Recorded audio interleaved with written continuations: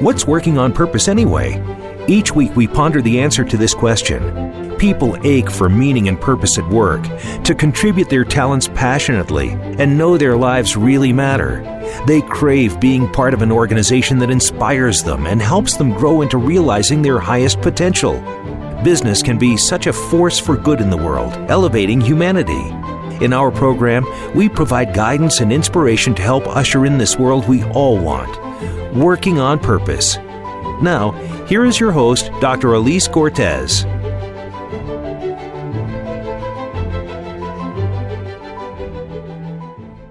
Welcome back to the Working on Purpose program. Thanks for tuning in again this week. I'm your host, Dr. Elise Cortez, joining you live from Dallas, Texas, which is home base for me. If you've been tuning in for a while, you know this program is a thought leadership series that enlightens and inspires listeners with insights from distinguished business leaders and subject matter experts. Here on Working on Purpose, we're committed to realizing a world where work is enriching and a purposeful part of life. Leaders inspire people to realize their own greatness while contributing their passion, and business is elevated to unleashing spectacular cause in the world. Each week in these conversations, I hope you walk away with something that changes the way you think and that you can immediately put to use.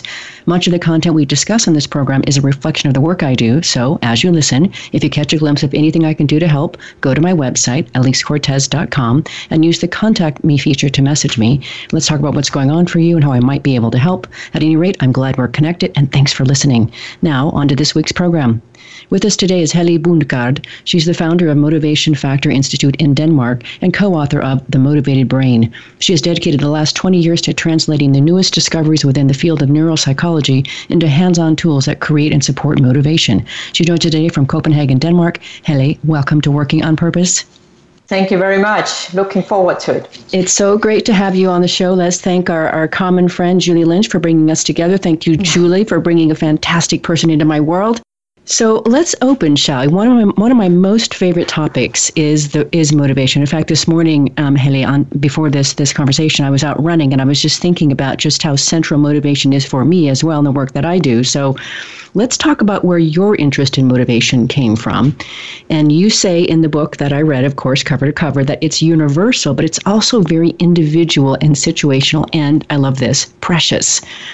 And you wondered about a common denominator. So I want to know, you left a job and then you spent 4 years looking into the latest psychology and brain science. And the result is here you are working at Motivation Factor.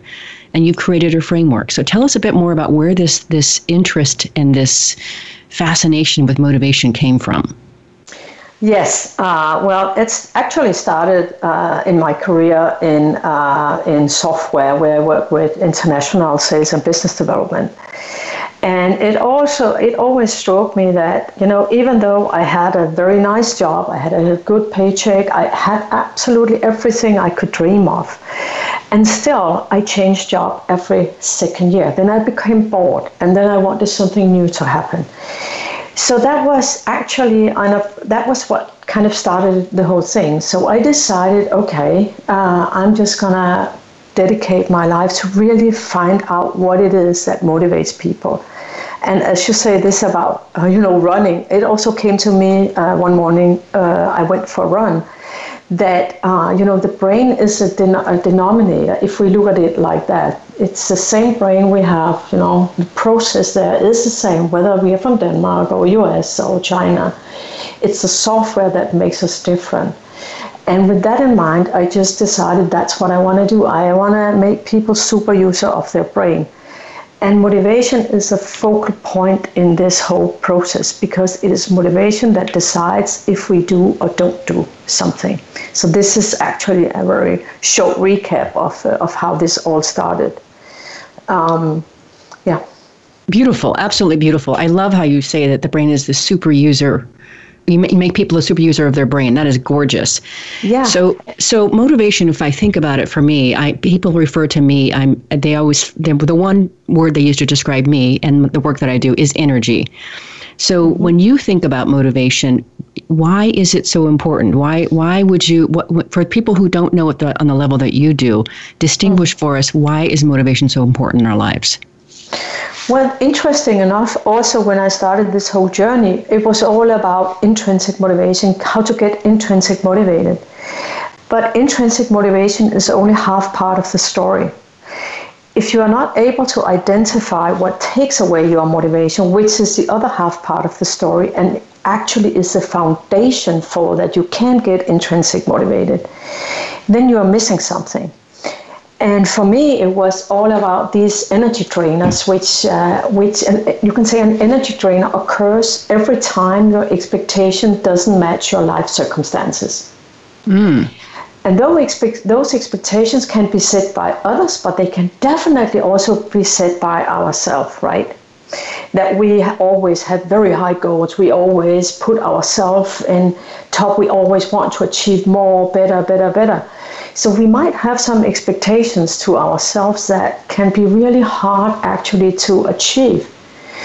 And the expectations often that we have for others, this is what we call energy drainers, because 80% of what drains our energy actually comes from what other people do or don't do.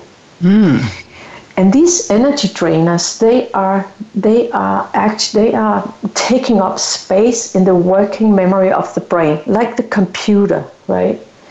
So there's also a certain amount of capacity in the computer to process information, where you can store information. There's tons of space. So this, when we work with energy drainers, it's about making sense of them and putting them on the hard disk, you can say. I appreciate so much how you distinguish that, Helly. That is just, for me, in my parlance, yummy. So I want to talk next about what you address so beautifully in your book, the idea of how organizations try to leverage mass motivation through various means, employee benefits, sales incentives, etc. And here's why I want to do that. I really, really think that right now, in the middle of this COVID-19 pandemic, on the other side of that, we have such an opportunity to recast the way the workplace is experienced and work gets done. That is, if we step into that opportunity, we can literally recreate this space that so many people drag themselves to, that being the workplace. So if we can get away from this idea of mass motivation that's so commonly employed and move towards something else, first talk about, what is this idea of mass motivation? How does it show up in an organization so we can distinguish that? Yeah, so when I talk about mass motivation, it is, there's so many motivation theories out there, and they're all very good. You can see Daniel Pink, there's Hertzberg, all these motivational theories, they are good. But in fact, what really matters is how you manage your motivation. And this is where it is individual and it is situational. Because like we talked about the energy drainer, they are individual and situational. And if people in the workplace feel like they're victims of their circumstances, it's very difficult to make them change. It's very difficult to make them buy into change. So working with motivation in organizations, it is really about helping people to manage motivation, because it is a dual responsibility between the employee and the manager. You can't leave motivation to the manager. And you can say, if you look at the manager today, it's just so busy. We have been called out to, I don't know how many workshops where they only want half a day workshop and we talk about motivation. But then when we leave, it's either too complex or it's too whatever. So that the foundation that you leave people with is this outside-in approach. Now I'm successful. I'm going to tell you how I'm successful. And then you hope that what works for you actually also works for the individual. And this is very, very seldom the case. Therefore, each individual needs to really identify themselves, what they need to pursue and what they need to avoid to stay motivated in any context. So this is primarily the work we do in organization. It is really to help them get what I call stakeholder buy-in. How do you get employees, managers, the whole organization to buy into the change, the strategy, or whatever it is that you want them to buy into? And that is very individual. My intrinsic motivation is not the same as yours. My energy drainer is not the same. My needs is not the same. And I need to identify that so I know what I can do. Does that make sense? It does. And I want for our listeners really quick, because you do this beautifully in the book, to just list out so they can start to distinguish what we mean about getting more specific and intrinsic. So the mass motivation, some of the things you mentioned in your book, of course, are, the sales incentives, corporate communications, team building. Yeah. Open door policies, participative management practices, reward and recognition programs. Those are all considered mass motivation. So I know Dan Pink's fairly well. Dan Pink's worked fairly well, and I got him on the show one of these days. I hope he'll say yes. He has said yes, but then I have to get past his agent, right? Yeah. But you say in your book that he reminds us that intrinsic motivation comes through purpose, mastery, and autonomy. And then you sort of distinguish how these motivators are more potent than extrinsic motivation, which usually comes in the form of safety, security, salary, pleasant working environment, etc. So say more about intrinsic motivation. Yeah, if it's okay, if I can start a little bit on another page, or that when we look at motivation and we look at how motivation is created, we have, as I said, there's two levels in it. The first thing is to identify what you need to avoid to stay motivated, which, as I said, is those two layers of what drains your energy and also your needs. And then that is what we call often linked to intrinsic or extrinsic motivation. Then we have the two upper layers in the brain, and they are talking about talents and purpose. So we have kind of four layers if we look at motivation. We have energy, needs, which is linked more to the emotional part of the brain, and then we have talents and purpose, which is linked to the more rational part of the brain. So those two things is really important, because if you only operate with motivation from the emotional part of the brain, which is driven by extrinsic things. Do I get the pay I want? Are my colleagues nice to me? Do I have the spot in the company that I want? Do I get the promotion? All of these things, they are external driven, right? Where when we talk about intrinsic motivation, when we talk about spending time with your talents and your purpose, it is about what you would naturally do without even considering to get a reward from it.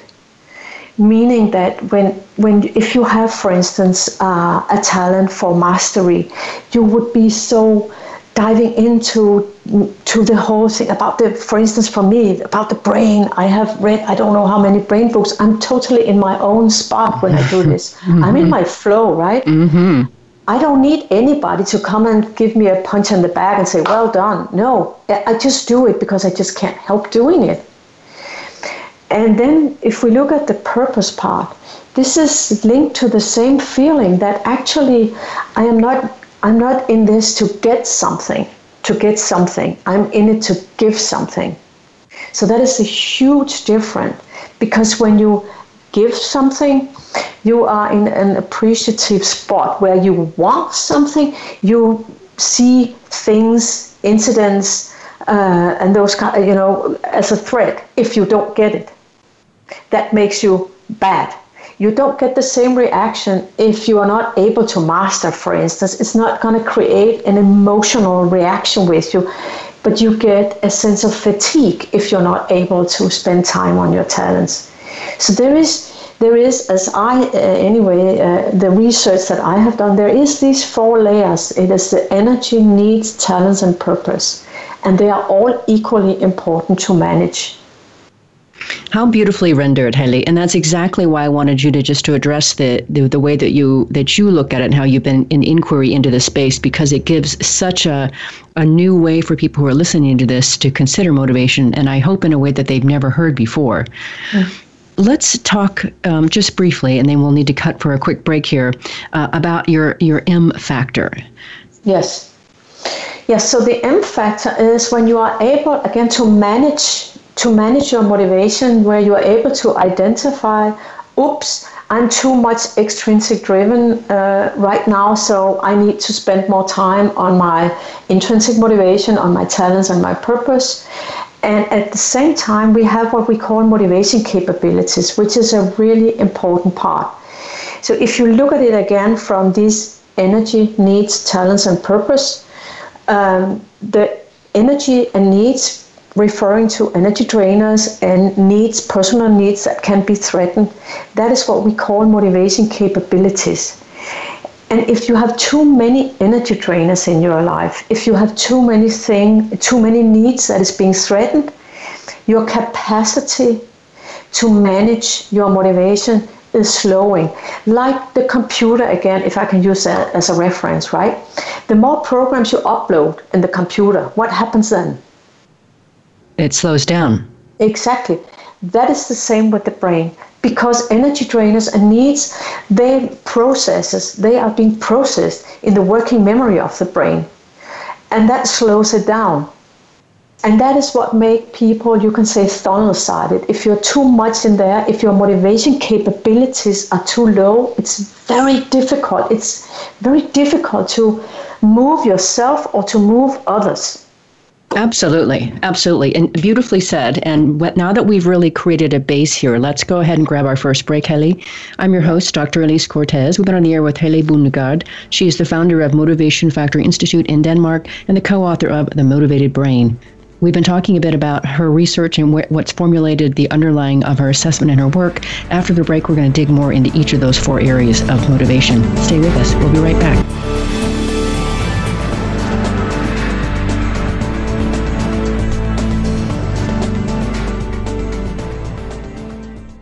Dr. Elise Cortes is a management consultant specializing in meaning and purpose.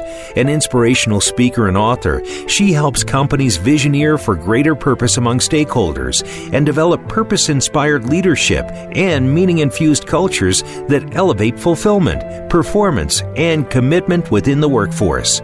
To learn more or to invite Elise to speak to your organization, please visit her at EliseCortes.com. Let's talk about how to get your employees working on purpose.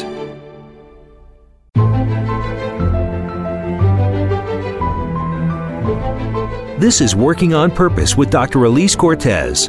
To reach our program today or open a conversation with Elise, send an email to Elise, A-L-I-S-E, at EliseCortes.com. Now, back to Working on Purpose.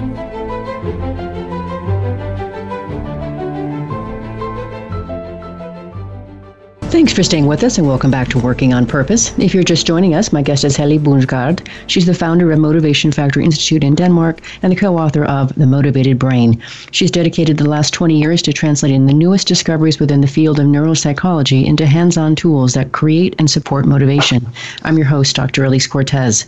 So for this next segment, Helle, I want to give our listeners more access to that 4-part model of yours that you address. And you did mention energy, needs, talents, and purpose. And I want to take you through each one of those. Yeah. So to start, I'm very, very intrigued about what you talk about with energy drainers. And so I think this would be very useful for our listeners if you could help us understand, what do you mean by drainers? What does that look like? Yeah, so if you ask yourself, what right now is draining my energy? You know, it could be a colleague, it could be having kids at home, have to homeschool them. It can be a trillion different things. But those energy drainers, as I said, is often, or they occur when our expectation doesn't match our life circumstances. So that means that, for instance, if I have an expectation that my colleague, for instance, delivers something to me at 10 o'clock this day, and they don't, that becomes an energy drainer. Or it could also be that I have an expectation of myself that, you know what, this morning I'm going for a run, and then when the clock rings and I shut it down, and I think, oh no, not today. And when I woke up, that would also often be an energy drainer. You're already drained because you didn't fulfill your own expectations as you put them out. So energy drainers occur in many different ways. But as I said, typically 80% of what drains our energy is about something that somebody do or don't do. And honestly, we cannot change other people. That's right. We can't, unless they are willing to change. And therefore, when we get these energy drainers, it's just put out there as a word. Oh, people don't deliver what they need to do. That is an energy drainer. And what is important is to understand what is actually behind that energy drainer, to really get words, to put words to it, so we are able to process it in the more rational part of the brain, because the emotional part of the brain doesn't carry a language. It just carries the feelings, right? So the energy drainer, starting by putting words to it that, I'm not getting what I want. And then we have the conversation about, okay, what expectations do you have? Well, I have the expectations that other people, deliver in time and that they keep their promises, all the expectations that you have. The next question you could ask is that, okay, now, is there anything that you feel that you would, should, or could do in regards to this energy drainer? Or put it another way, is there any guilt connected to this energy drainer? And typically in this situation, people will say, oh, you know what, yes, of course, because I'm not able to deliver when I don't get the information. So that's the second kind of thing that we discover. Then we can ask the question, okay, now, is any standards or boundaries being crossed as a result of this energy drainer? And then the person might say, yeah, because I cannot hold my deadlines and so on and so forth. And the last question is, so is there any toleration connected to this energy drainer? And the toleration can be, yes, I am tolerated other people's bad behavior, right? So the first step of working with energy drainers is really to understand what is behind. And you can do that by these questions. Then you realize, whoa, there's a lot, there's a lot of expectation and standards and guilt and everything else. The next step we do is not to dive more into it, because it is what it is. So the next question we are going to ask is, okay, what would you like instead of the energy drainer? And in this situation, people could say, well, of course, I want people to deliver on time. Okay, why is that important to you? Well, that could be important to me because then I can meet my deadlines, I will feel more connected to my colleagues, I will not be so angry, those kind of things. That is why it's important to me. And then the last question we ask is, okay, so what within your control can you do to get more of what you want? And this is a very empowering exercise because you are moving from being the victim to actually taking control here. Okay, what can I do? Well, I can try different communication preferences. What I also can do is I can have a conversation with the person and dive more into looking into from their perspective, maybe bond more with them. Or I can focus on other areas other things that can give me what I want. And so there's always options, always. And as soon as you get these options on the table, you can literally see the energy floating into people and that they're like, whoa, yes, I'm not a victim. I'm not stuck anymore. I actually have options. Now, one option could also be to leave, If that energy drainer, if you have a manager, for instance, that you just, no matter what, you cannot satisfy, it's just, you have tried everything, then one option is to leave. And when I put that to people, they're like, no, I don't want to do that. Okay, but that is a choice, right? You see the difference between feeling that you are stuck in a situation and that you are the victim. You actually have one option, and that is to leave. Now you choose to come here every morning, right? So what more choices do you have? So just to look at it like this, give people the opportunity to really focus on what is within their control. And then the last thing is, of course, saying, okay, now we have all these options that you can do, which is within your control. Which of these options would you like to do something about right now? This is a very powerful exercise, and also a very powerful exercise to do together with somebody else, because sometimes we cannot see the forest for trees. And therefore, it can be really nice to have somebody to do it together with. I also do this exercise in teams, in organization, where we start this work saying, okay, what is in your way? What is draining this team's energy right now? And then we do it as a team exercise. It is so powerful because that releases the energy where you feel empowered again. You feel in control, right? So that is the first layer.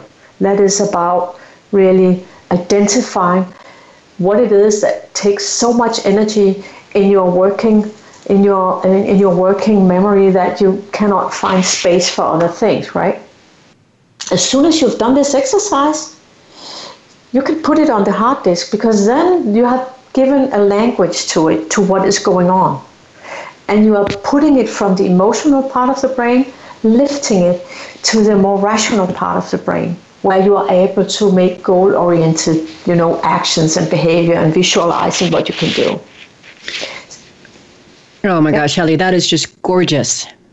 Yes, and I the way that you're right. When you give language to something, I like how you situate that. It allows us to put it into the rational brain. Yes. You were going to say something else before I stepped in? No. Okay. No. Okay. Mm-hmm. Are you ready to go on to your next level, needs? Yeah. Okay. Needs. Before you talk about that, let me just share with our listeners what I found so intriguing as a way to start the situation process. But you describe a need as a pattern of behavior that makes us feel comfortable and safe. That right there alone just gives us access. And then you say what happens when our needs are met or not met it makes all the difference. And so let me ask you this, Helly. When our needs are not met, you say that we feel threatened and usually respond with a visceral or primal emotion like anger or fear or even violence. Yeah. So I want to just start with that as a premise, because I think that really helps our listeners understand and get access to needs. So what do you want to share with us about needs? Needs is absolutely my favorite, because that is probably the one thing that knowing those will give you the biggest impact in managing your own motivation. The needs are your emotional triggers. And as you said, they are there to serve you, because when you get your needs met, you feel good. Now, giving an example, one of my needs is freedom, right? So when I have freedom, I feel good, right? And the needs is also what you would pursue. So that means that the needs can serve you, but it can definitely also be, as I said, the emotional trigger that actually can take you away from being the best part of being the best version of yourself. An example, this need of freedom. Now I travel about 150 days a year. And when I come to the airport and they tell me my flight is delayed, I get this chemical reaction in the brain. I get angry with the person who delivers the message, right? Which is just stupid. You know that in your rational part of the brain, you do know that. But in that moment, that is the threat. And this is what so in that moment, the person who delivers the message is the threat. And then I go back to these basic reactions. Either I'm going to fight it, I'm going to freeze, or I'm going to run away. But because I know, okay, I get the trigger, but now I know, okay, this is my need being threatened. I don't need to react, right? That is not that person's fault. That awareness makes me again rise to the rational part of the brain. But if you don't have that knowledge, right, this is why you see people that is normally very functioning go berserk in situations where you're like, what was that? Why do they shout at that person? Because that's not their fault. Everybody knows that. No, you don't. Because in that moment, that person becomes a saber tiger. And then we are again back to the emotional part of the brain. Now the brain is not able to distinguish whether it is actually a dangerous animal attacking you or it is a hostile colleague coming towards you. So therefore, it is really important to work with the needs, understand the needs, these emotional triggers, because then you are able to not respond so much to it.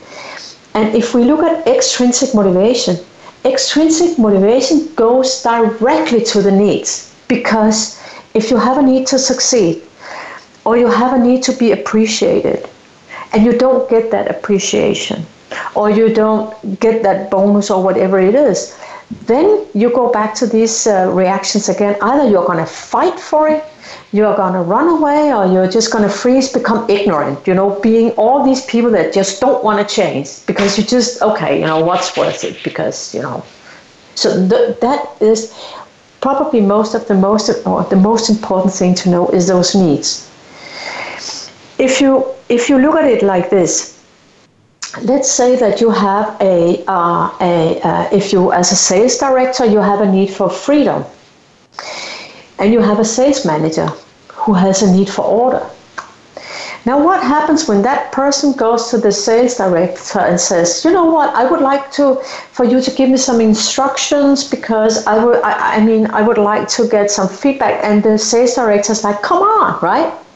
Go out and do as you want to do because, you get a high paycheck. So you figure it out because he likes the freedom himself. He doesn't want anybody to provide him with structure. So we lead and we treat others with the same thing as is important for us, right? And there you have a typical needs conflict. Because if you have another sales director in the organization who also have a need for freedom, those two people will talk so brilliant together. While the person with the need for order, he or she will think, what a jerk, right? What a jerk. This is the worst boss I ever had. So this is the whole thing about the needs, that you need to be aware about it, because if you don't have the need to be appreciated yourself, you don't think about it.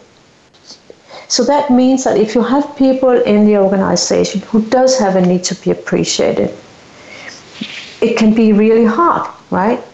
So this is why it's so important with the needs, because they are your emotional triggers and they are really powerful.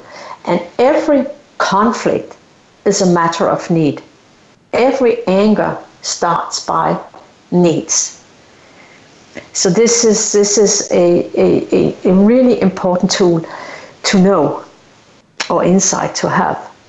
And what we also see is that the needs are also anchored in the energy drainers. Right. Yes. Yeah.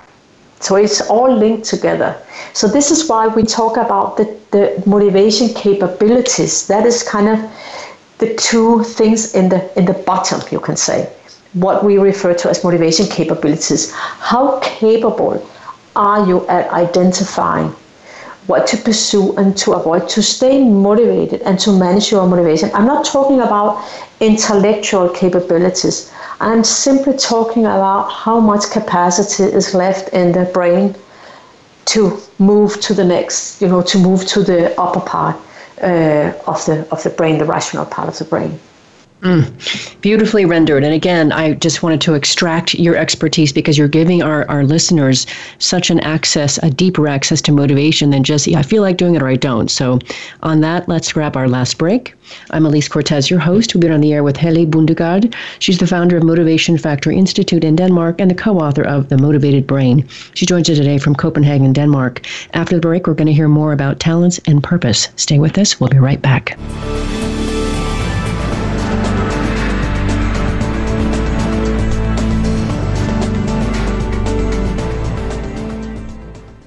Dr. Elise Cortez is a management consultant specializing in meaning and purpose.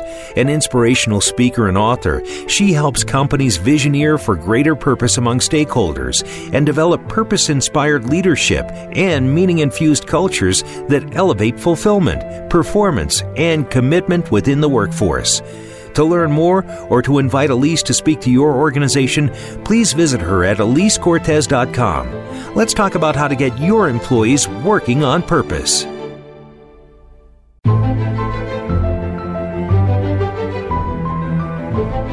This is Working on Purpose with Dr. Elise Cortez. To reach our program today or open a conversation with Elise, send an email to Elise, A-L-I-S-E, at EliseCortez.com.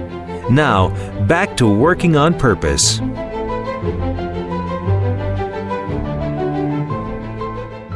Thanks for staying with us and welcome back to Working on Purpose. If you're just tuning in, my guest is Helle Bundgaard. She's the founder of Motivation Factor Institute in Denmark and the co-author of The Motivated Brain. She's dedicated the last 20 years to translating the newest discoveries within the field of neuropsychology into hands-on tools that create and support motivation. I'm your host, Dr. Elise Cortes. Okay, so the next part of your model here is talents. And so I want to talk with them about their role in motivation. What shall we say there? Yeah. Now, if I can start by just telling a little story, because when I was in my stories, of course, please. When I was in my early 30s, I became an IT millionaire. I was one of the founders of an IT company that was so very successful to another IT company, and I became an IT millionaire. Now, for different reasons, and growing up in a very poor childhood and so on, one of my primary goals when I went to work was to become rich. That was just one thing I just wanted.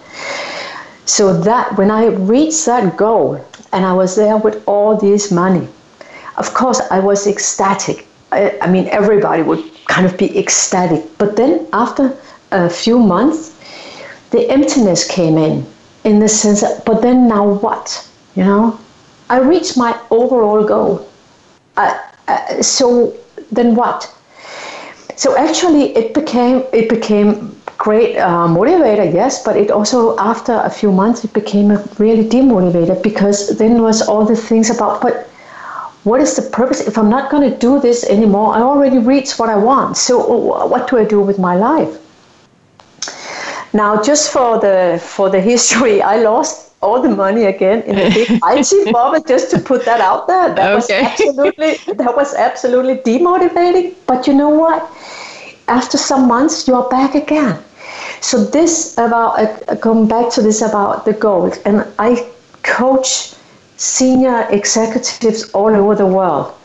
And I can tell you that it's some of the same struggle that they have. Now they have become CEO of this big company, and they have tried to become CEO of bigger and bigger and bigger companies. And then what? At some point you reach the level of where you are, okay, yes, but then what? You start to think about this. What is it? What is the meaning? What is the purpose, right? What is the next step for me?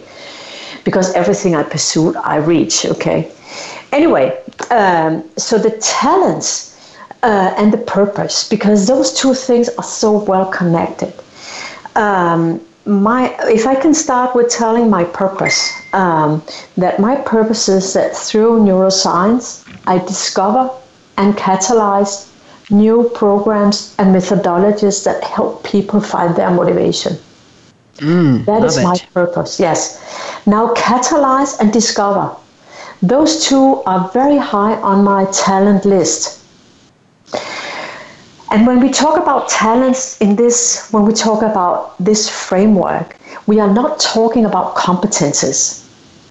We are talking about where the brain has this big network where that naturally whenever you are doing something, it goes to those network, which is huge.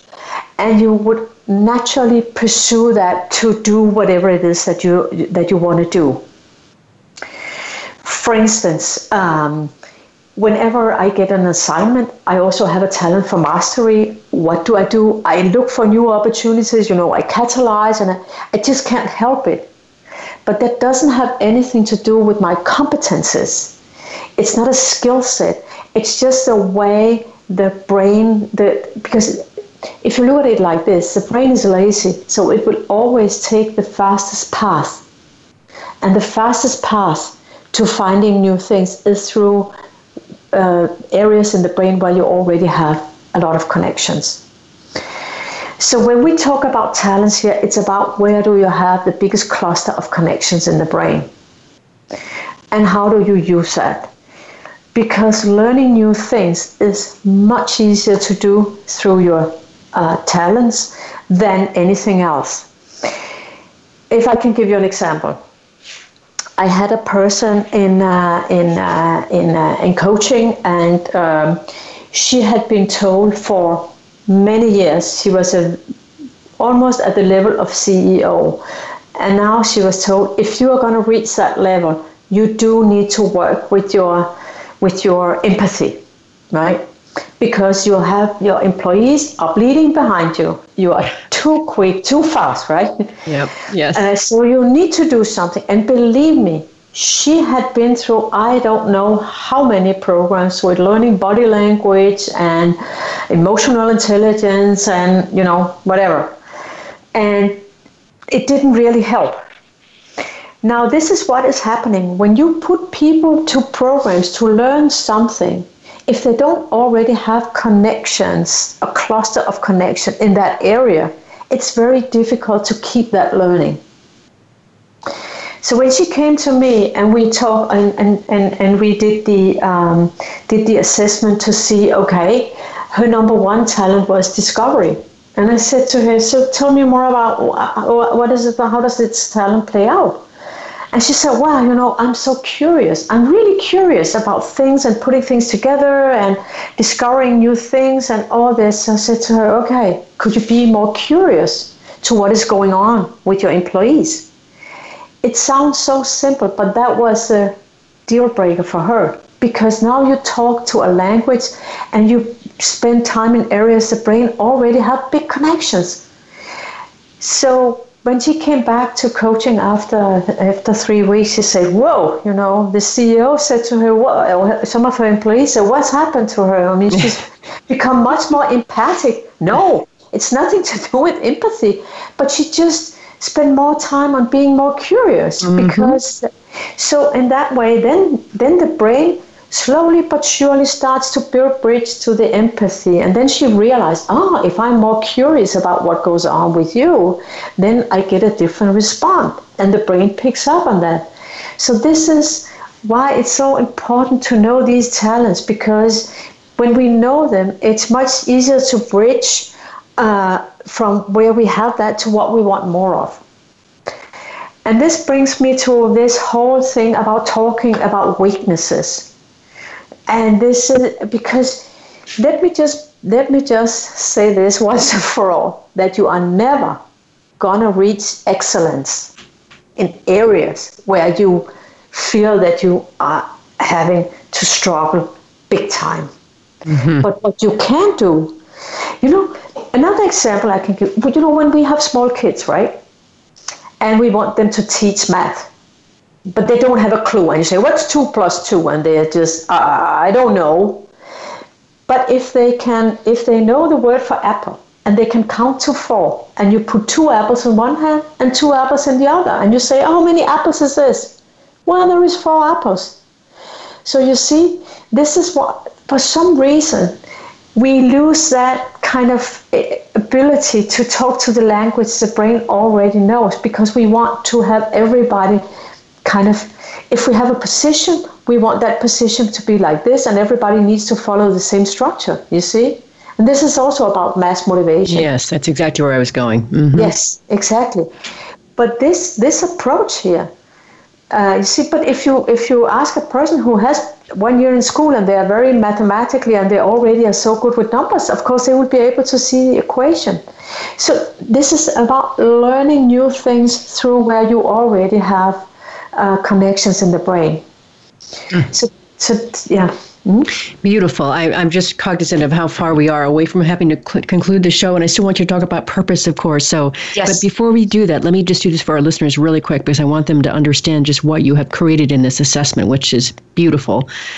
Your research has identified 200 needs and 170 talents, and you group them into 14 broad categories of needs and 9 broad categories of talents. So, I just want to. We can't talk about those now, but I want the listeners to understand the breadth of what your assessment and your research has covered, so they can start to recognize and appreciate just what they can learn about themselves. So having said that, now let's talk about purpose. Yes. Now, again, purpose is as you said, my purpose is that through neuroscience, I develop and catalyze new programs and methodologies that help people find their motivation. I have a lot of speaking engagement. I do a lot of teaching. I do a lot of coaching and so on. Now, if I go into a room watching something, just think of it. I'm going to do a presentation, for instance, or I'm going to do, I have a speaking engagement where I'm going to talk to leaders or whatever it is. Now, if I go in there, I also have a need for personal power. So I go out on the stage, and somebody in the room starts to, shuffling around with their iPhone or whatever. Now my brain will automatically see that person as a threat because I don't have the personal power. Can you follow me on this one? Mm-hmm. Yeah. But that is not my purpose, right? My purpose is to offer what I have. And because I cannot control how other people are going to walk away with what I give them. So this is the whole thing and because of that, I'm aware, or I am able to detach from other people's behavior, because they do what they do, but I'm here to, offer something. Whether they want to take it or not, it's outside my control. So that is why the purpose is so, so important.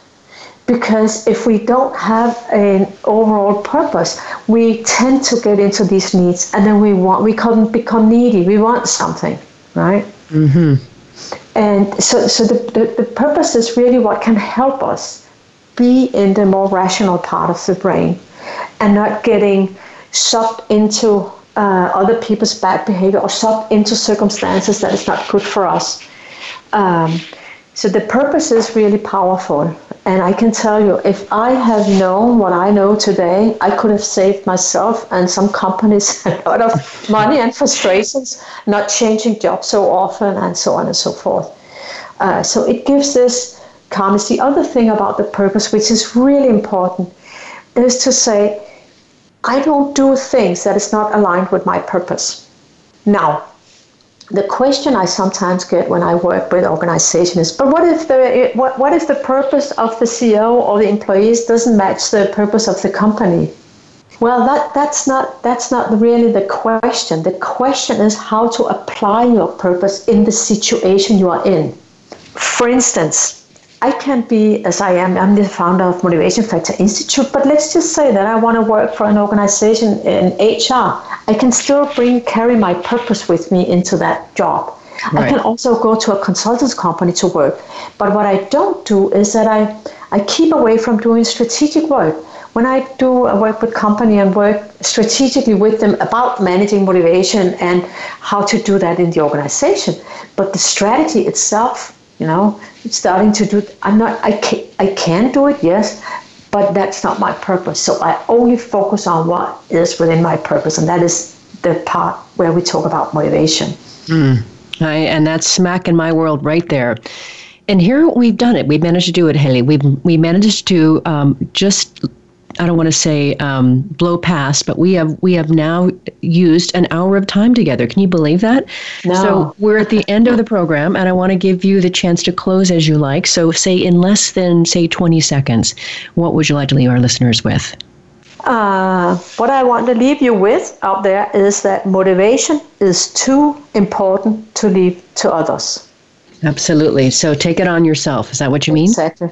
Got it. Beautiful. Yes. Beautiful way to finish. Yes, you deserve that. Exactly right.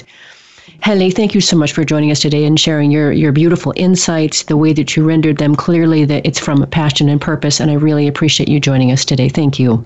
Well, thank you for giving me the opportunity. I really enjoyed it, Elise. Good. Me too. Listeners, if you want to learn more about Haley, her book, The Motivated Brain, or what she and her team are doing at the Motivation Factor, visit her website. It is motivationfactor.com. Last week, if you missed the live show, you can always catch a recorded podcast. We were on the air with David Drake of the Moment Institute. We talked about the work he does to create transformative encounters in the workplace. Next week, we'll be on the air with Jayesh Parekh, who is the co-founder of Sony Entertainment Television and author, talking about the work he's doing to help successful entrepreneurs exit their ventures to practice philanthropy and wealth management while reducing emotional baggage for themselves. See you there. Remember that work is at least a third of our life, so let's work on purpose.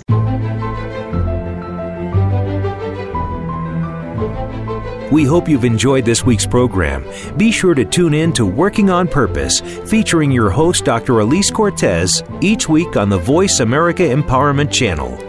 Together, we'll create a world where business operates conscientiously, Leadership inspires impassioned performance, and employees are fulfilled in work that provides the meaning and purpose they crave. See you there. Let's work on purpose.